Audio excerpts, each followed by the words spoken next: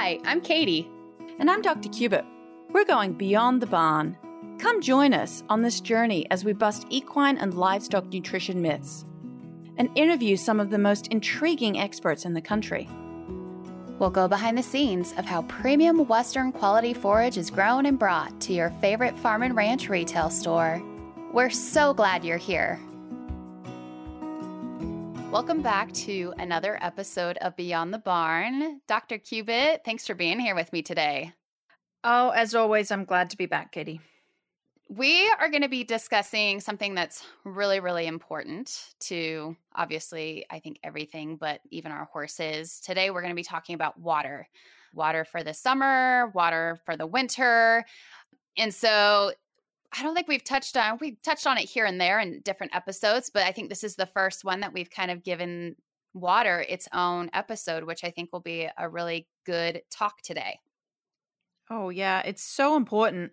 You know, as we're actually recording this, the southern part of the country is definitely going through an immense heat wave. And so talking about water and supplying water is, I think, very timely. Right. And before we get started, I would like to say that any of the topics we cover on the Beyond the Barn podcast are more generalized and not specific to any individual horse or any specific situation. So be sure to always work with your veterinarian and nutritionist before making any drastic changes to your horse's feed program, or you can reach out to us to talk directly with Dr. Cubitt or Dr. Duran on any specifics that you'd like to know. How important is water compared to all the nutrients a horse requires in their diet, and what exactly does it do for the horse's body? Well, in one word, it's critical, second only to oxygen. It's more important than anything the horse will eat. Water is absolutely critical. About 70% of the adult horse's body. So, you know, for a 1,000-pound horse, that's 770 pounds or 96 gallons. For that 1,100-pound horse is water. A foal's body has even higher water content. About 80% of a foal is water. So it's important for all cellular function, biochemical pathways, kidney function, blood function. Water is absolutely critical. Right. Can an increase in intake of other nutrients increase a horse's water requirements? Yes. So fiber is the primary ingredient in the horse's diet that can increase water intake. So if your horse has been eating a lot of fiber, that will encourage them to drink water. So with a horse that's dehydrated, the first thing I ask is, how much fiber have they been eating, dry fiber. So that as a nutrient will increase their water requirements. Excellent. And then are there any medical issues or diseases that might cause a horse to need to drink more water? So there are two issues in a horse that either cause a horse to need to drink more water, or the disease itself makes the horse drinks more water. Cushing's, PPID, pituitary pars intermedia dysfunction, which we know as a tumor on the horse's brain, one of the symptoms of that disease is polydipsia, i.e., they drink a lot of water and they pee a lot. If a horse has kidney dysfunction, then they will also drink a lot of water because they're really struggling. The kidneys are struggling to function. And in order for the kidney to filter the blood and filter all the toxins out of the body, they need that water. So a kidney dysfunction in a horse may force them to drink more water as well. So we often get the question about protein and a horse with kidney problems. And I know I'm going off topic a little bit. Protein itself will not cause a horse to have kidney issues, but the kidney is what processes protein. And if the horse has a lot of protein and has a kidney issue, then they're going to drink a lot more water to flush it out. Horses, you will notice that horses that eat alfalfa, for example, it's very high in protein. And they'll process all the protein they need, and then they have to flush out the excess protein. Kind of gets converted to ammonia, and they need to flush that out of the body. So a horse that's eating excess amounts of protein will also drink a lot of water. Not that that is bad. a horse is just eating a lot of extra protein from alfalfa. But you also may want to investigate if there is a kidney issue if your horse is drinking a lot of water. Interesting. Okay.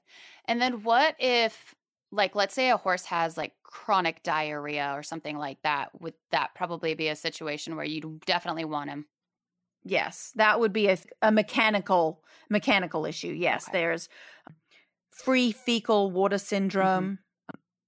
So where they have formed manure and then just water flowing out, or diarrhea. Absolutely. That water is not being absorbed, so it's being expelled from the body. You have to make sure that you're not seeing it transiently. You will see those things sometimes in the spring where we get a shift in the water content of the pasture. So it might just be a shift in the horse's kind of homeostasis in the body. But if it lasts longer than, say, a few days, then there is an issue, and you need to make sure that your horse is drinking enough to account for the extra that's being excreted. Right. Excellent. Okay. And then speaking of actually pasture, how does the water requirement differ for a horse with, let's say they have 24-hour access to fresh pasture compared to maybe one that is kind of in a dry lot? They have no pasture access and they're pretty much on an all hay diet to meet their fiber requirements. The water requirement is still the same. It's 5 to 15 gallons a day. But a horse that's on pasture, which is at times of the year 60 to 80% moisture, they'll probably be at the lower end of that 5 to 15 gallons versus the horse on a dry lot eating completely dry hay, maybe on that higher end because they aren't getting any moisture out of that pasture. Excellent. Okay. And then how long can horses go without water? 48 hours. Well, I asked Dr. Duran that question earlier, and he said until they die, but that would happen in about 48 hours. So yeah, which isn't very long. It's such a short amount of time. Then that, honestly, that just goes to show how incredibly important water is, and making sure that horses do have access to clean, fresh water for them. Yeah. And then what can happen to a horse if it doesn't drink enough water? I mean, obviously we know the 48-hour outcome, right? But what other things can we see go wrong? On the path to dying after 48 hours, we go through different phases of dehydration. And dehydration in horses occurs much more rapidly than in other animals or even in people. So dehydration is the big thing that we want to avoid. And what kind of impact does it have on a horse? Let's say they are drinking water, but maybe not enough, or maybe at certain times they're not drinking water when they need to be. What kind of relation to impaction colic is there from not drinking enough water? Oh, so especially when you refer to impaction colic, we see that most often in the fall when we have a shift in pasture moisture, right? They're eating a lot of pasture, they go off pasture, maybe we've taken them off for the winter, or that we've just had a hard frost and it's dried out that pasture, and now they're eating more hay, and the hay is 95% dry matter and very low moisture content. And so we just see a very rapid shift in the water intake, and they haven't kind of adjusted their drinking of water yet. So when it comes to impaction colic, it's just a shift in there. It's usually seasonal. Right. Okay. As far as dehydration, though, and the other signs that we see early on, you'll see, first of all, just a decrease in performance. But if we're looking for more specific things, an increase in heart rate, increase in respiration rate, dry gums and eyes, it increases their risk for heat stroke or the tolerance of temperature. It also increases their risk for tying up. So we really want to make sure that we avoid dehydration. You can test whether they're dehydrated or the level of dehydration by pinching their skin on the neck where you would give an injection. There's kind of that triangle there, and you can pinch the skin, and skin elasticity decreases when a horse is dehydrated as well. Because remember, that water makes up all of the cells and how quickly that skin will snap back into place. If it takes longer than 2 seconds, we know the horse is dehydrated. You can put your thumb on their gum right underneath it. So curl their lip up, put your thumb, press it hard on their gum, and watch how quickly the blood comes back. They call it capillary refill time. Again, 3 seconds or more, and the horse is dehydrated because the blood is low in water, and it's taking a long, and it becomes more viscous and less fluid, and it takes longer to come back to that area. So there's some of the physical signs of dehydration. The worst case, is your horse normally sweats. And if they stop sweating, that is also another really serious symptom of dehydration and heat stroke. Right. When it seems like they're in a point where they should be sweating and they're not, there's a problem. Yes. Yeah. Excellent. No, that's great. I mean, just knowing what to look for if your horse is dehydrated, I think it's important that we talk about those. So as we kind of work our way into travel, because sometimes that can be difficult. You can be on the road for, hours at a time. What are some tips that we have for watering horses during travel? How often should we be stopping? What does that look like for traveling with our horses? No, I think it's setting horses up for success. And so when you're going to travel most of the time. And so 12 hours prior to them traveling, you really want to kind of hyperhydrate them, get them drinking a lot of water, make sure they have access to cool, clean, fresh water and that they're drinking. Don't provide electrolytes within 12 hours of them traveling, because that's going to make them want to drink more water. And if they get on the trailer and there's not water available, then that can be detrimental. But more than 12 hours prior, so in that 24-hour, like earlier than 12 hours prior to them traveling, that's when you would provide electrolytes if you want to really get them to drink more water. But make sure they have access to water for that 12 hours prior to traveling. And then once you start traveling, we recommend, for a number of reasons, not only just to drink water, but to move around, to put their head down every 4 hours, that you should stop and allow them to drink water. No. It doesn't mean you're taking them off the trailer, but you're providing them, allowing them to drink water. Okay. Excellent. And then we all know that sometimes it can be difficult, especially if you're going to a new place, if your horse can be picky. It can be hard to get them to drink water sometimes. So what are some tips that you have to get a horse to drink more water if they're not drinking enough? And this goes for, maybe it's the same for summer and winter, but if there's anything for either or, it would be great to hear your ideas. Well, the simplest thing that you can do is just add a tablespoon or two of salt, plain white salt, to their feed, right? You know that if you eat salty foods, you want to drink more water. That would be a simple thing. If it's more of they don't like the taste of the water when they go to a new location, then flavor the water at home for a few days prior to going. And then when you get to the destination where there's the funky water that they don't like, you continue using that flavoring, and that will hopefully mask the whatever taste they don't like. I mean, I know myself, I'm really picky with water. I grew up on rainwater, and then some well water to me tastes like rotten eggs, and I don't like it at all. So I get it. But, other people suggested using an RV filter on the hose, but if you don't have access to that, or you can't affect the hose at the location you go to, then just flavoring the water.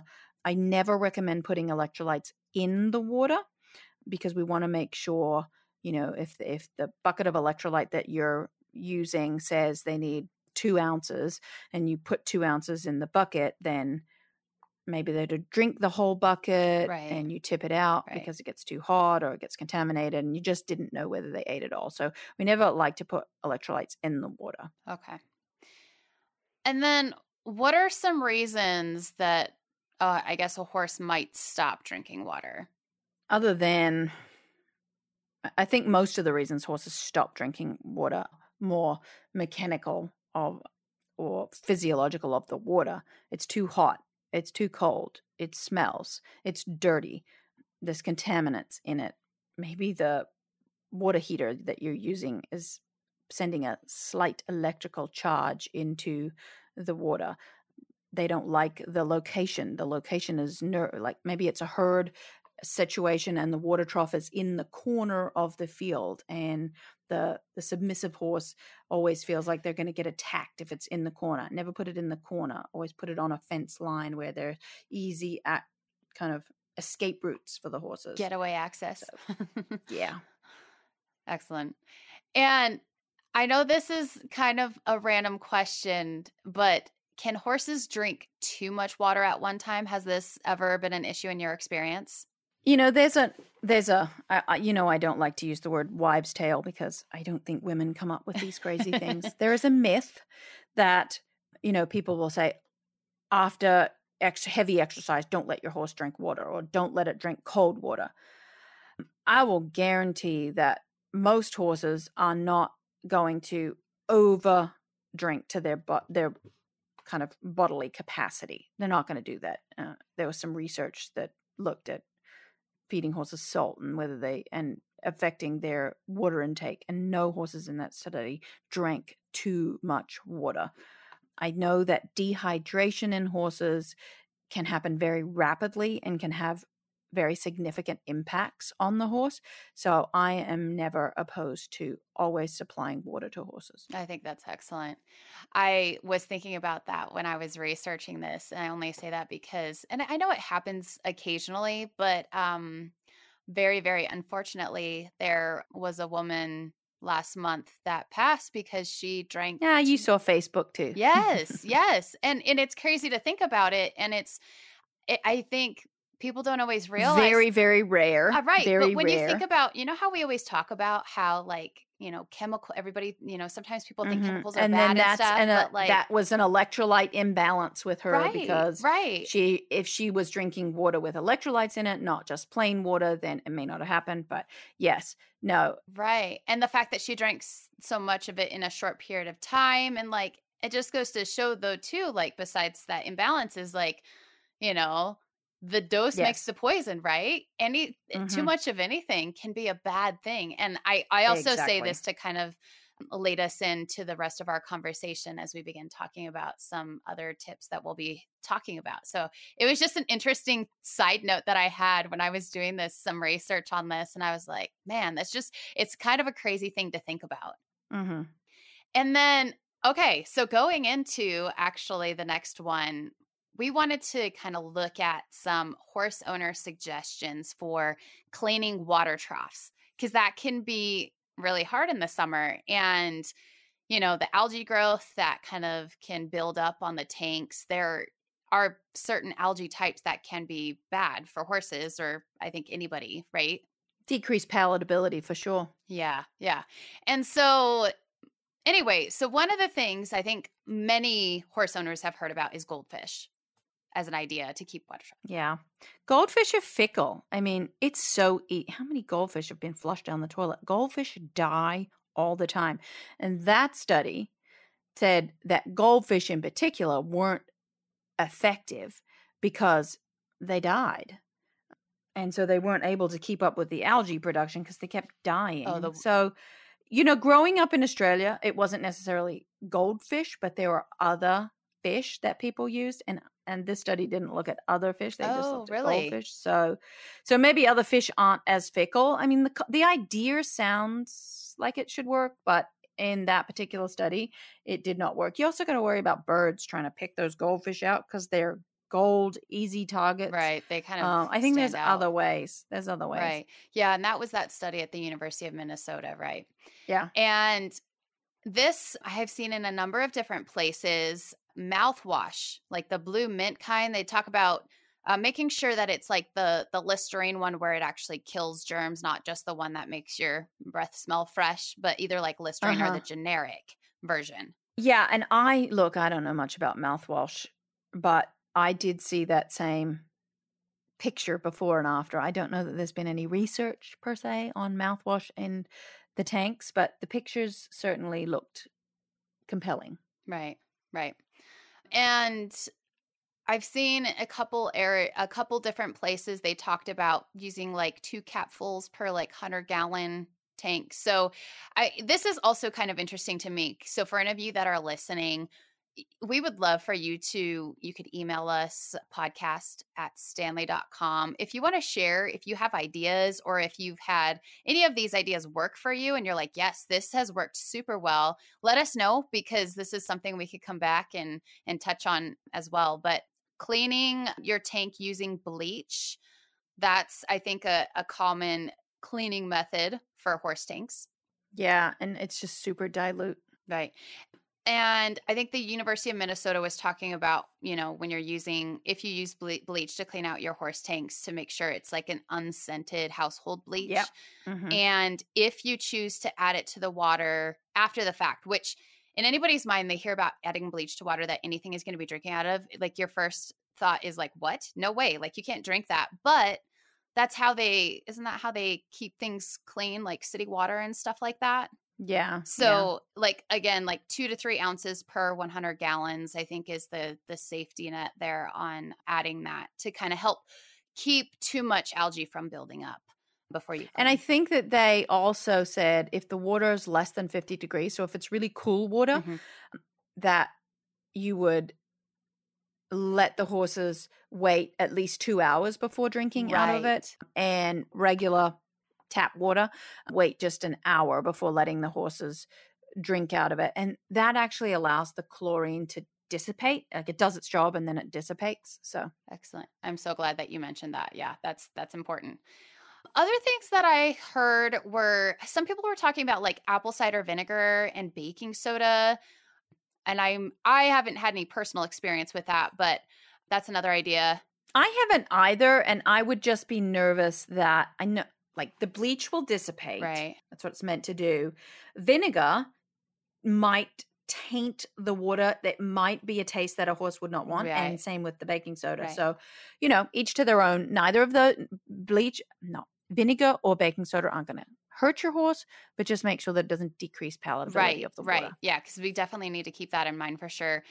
And as we're talking about some of these things too, I also want people to keep in mind, be cautious how you mix things.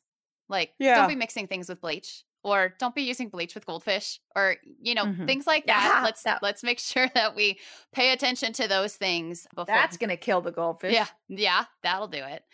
And then, there's the good old, elbow grease with a wire brush, scrubbing it, getting it taken care of.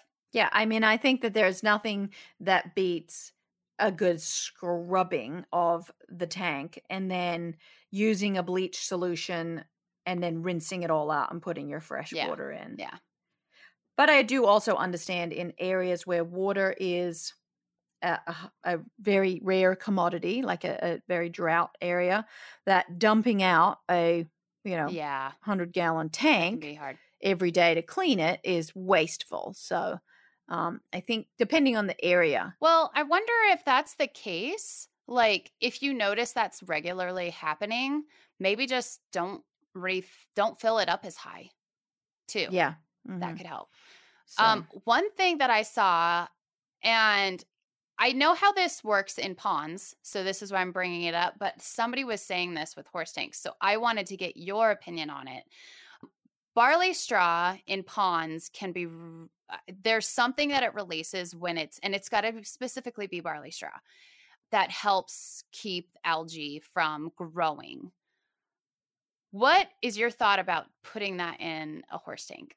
You know what? I have never heard that, and so I was quickly Googling. I honestly, I saw while it you were asking spot. about that. I saw it in one. And Penn State Extension says barley straw is most effective when applied early in the year prior to the appearance of algae, fall through early spring. When applied to cold water, less than 50 degrees Fahrenheit, it may take 6 to 8 weeks for the straw to begin producing the active chemicals that inhibit algae growth.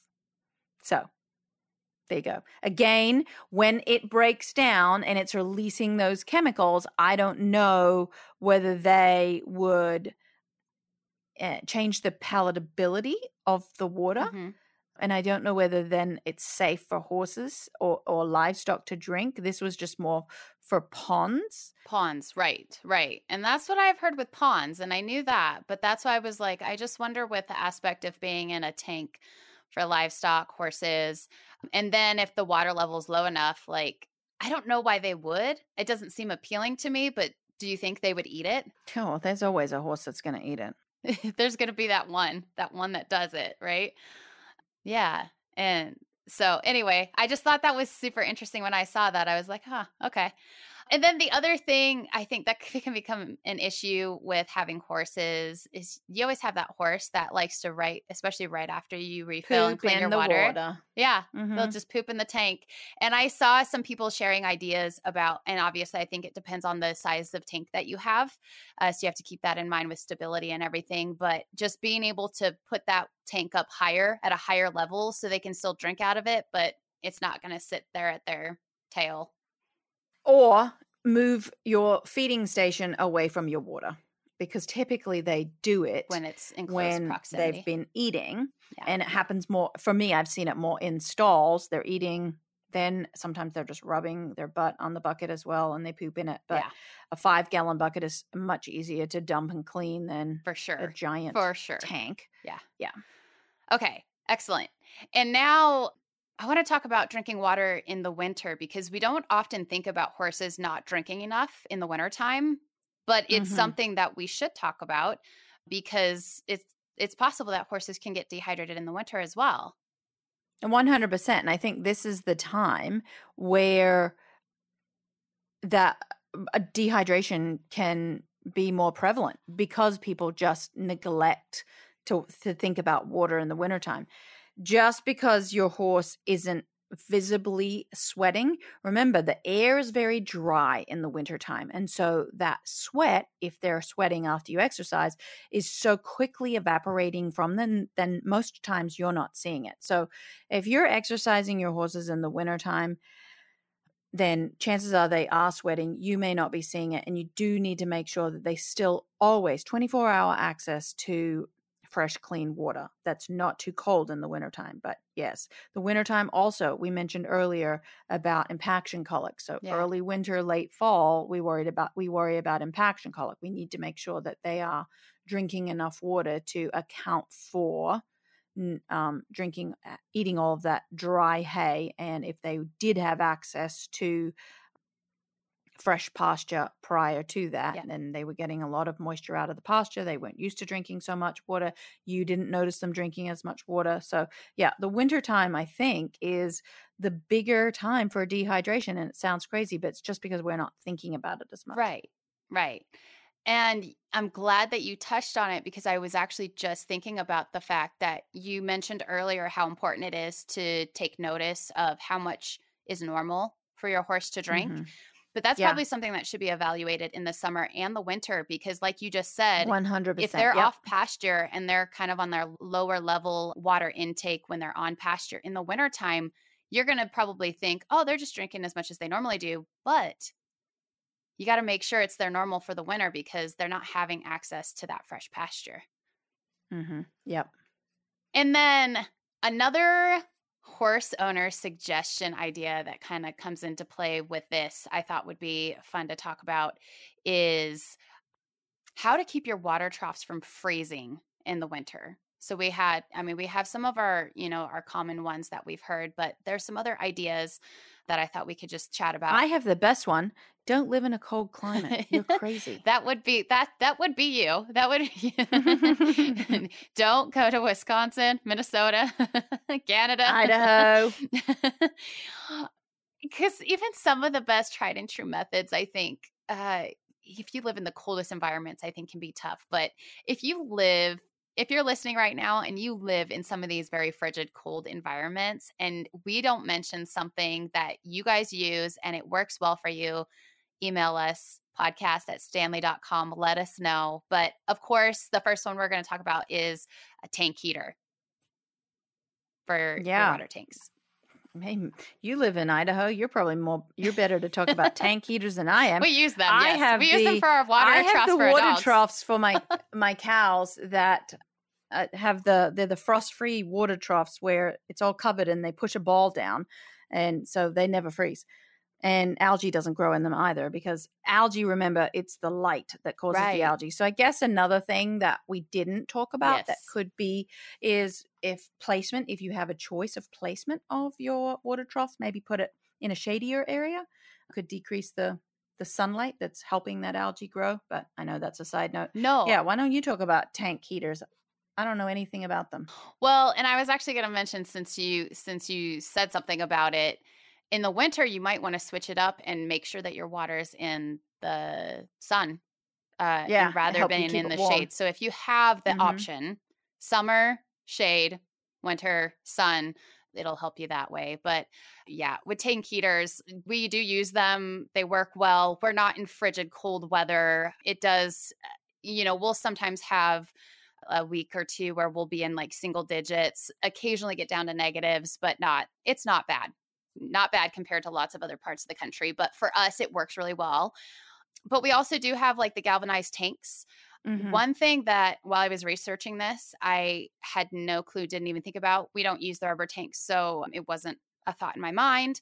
But I saw where tank heater was put into like a rubber trough, but like the basket thing that usually goes around it to separate it off from the rubber wasn't there. And it melted it to the ground. 100%. It was completely just dissolved into the ground. Oh, wow. So, keep that in mind. And some of the tips that they were talking about with that was just making sure that, follow the instructions on the tank heater that you receive. Make sure you're using it correctly. I know that can be tough if you're getting it secondhand or something like that. But, Google in some of these instances can be very much your friend, using other people as resources who have used those in the past of how to use them correctly, just to make sure that doesn't happen. Because what if your water tank happens to be up against like, your barn or like, anything, or your fence, your wood fence, you just don't want that to happen. So another thing that I've seen occasionally, and I don't know how well this works or not, but like putting salt water in bottles and putting them in the tanks. Have you heard of that?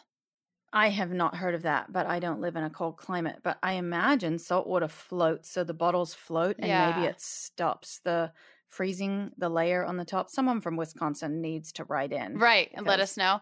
Well, I did hear that in the very, like, the colder states, this might be something that would work possibly for a state that it gets cold, like maybe like right at around freezing. Because I've heard people say that definitely does not work like in places like Wisconsin and stuff like that. This one I thought was kind of weird and interesting, but compost bedding for insulation, like around the bottom of the tank. So here is what I have done with my goat water is, because I bought one of those calf hutch things for my goats. Oh my God, these goats that are pets, they're really useless, but I've spent a fortune on them. And they don't really drink out of the cow waterers or those ball waterers, and they don't like to come out of their little shelter when it's cold. So I put a tire in their little shelter, and I stuff the tire with straw. Okay. And then I put my 5-gallon bucket inside the tire. Number one, it stops them knocking it over because they're terrible like that.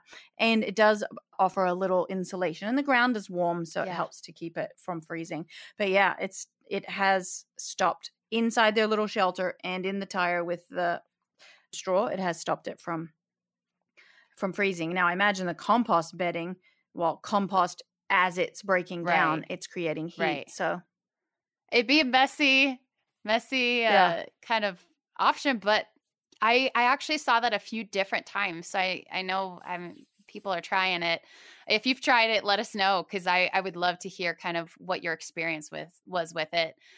And then we talked about tank heater, but we have, especially if you have your horse stalled, heated water buckets are an option. In the wintertime, what about uses of like a bran mash or beet pulp for helping your horse? Yeah, so that's certainly other ways to get moisture into your horse's gut. And I don't love wheat bran. Right. I'm more of a proponent of a beet pulp mash daily.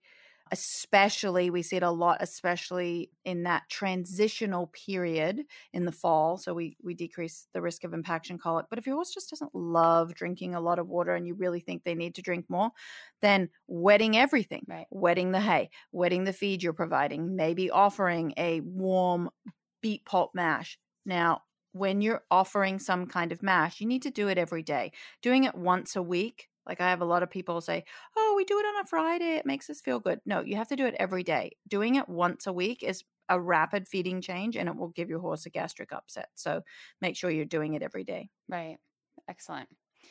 And we're getting ready to close out this episode, but we wanted to do something a little bit fun for our listeners, give back a little bit. And so I'm going to ask Dr. Cubitt a question, and she's going to answer it. And whatever her answer is, we would love for you to write into us at podcast@stanley.com. And the first 10 people to email us the answer of the first 10, one of you will be selected to win some Stanley free product coupons. So be paying attention. Write this down. I'm going to link the email in the show notes. So if you're like, Katie, podcast@stanley.com, how do you spell that? I mean, I can spell it out right now. I'm just going to put it in the show notes. You can click on it, send your email. Dr. Cubitt, how many years have you lived in the United States? Well, I moved here to go to grad school in August of 2001. So we're in August now, and it is 2023. It's been 22 years. 22 years. That's the answer. So when you listen to this, be sure write into podcast@stanley.com for your chance to win some Stanley free product coupons. And of course, thank you for being listeners of the Beyond the Barn podcast. We love you all so much for being here with us. Dr. Cubitt, as we wrap this episode up, what are your key takeaways that you would like to leave listeners with on the topic of water consumption for horses? I think number one, always water should be free choice. Cool, clean, fresh water always should be provided. As far as how much your horse will drink, I think we should all be very good at knowing what is normal for our horses, whether it be how much water they drink, what their temperature is, what the respiration rate is. Every horse on that stall card where it says the vet's number and the owner's number should also have normal respiration rate, temperature, and heart rate, and amount of water that they drink in a day. I think that's excellent.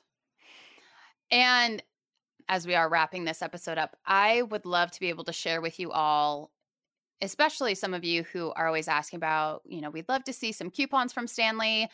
Now is your time. Do not let it pass without you getting it. But we are doing our Feed Your Passion promotion right now. Buy one Stanley product, bagged or compressed bale product, and you can save $5. So this lasts from August 1st through September 30th of 2023.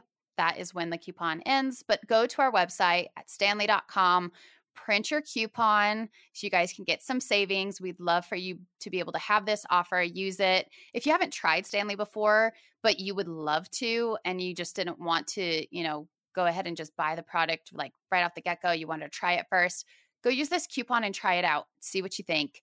Dr. Cubitt, thank you for being on with us today, and we appreciate your wisdom.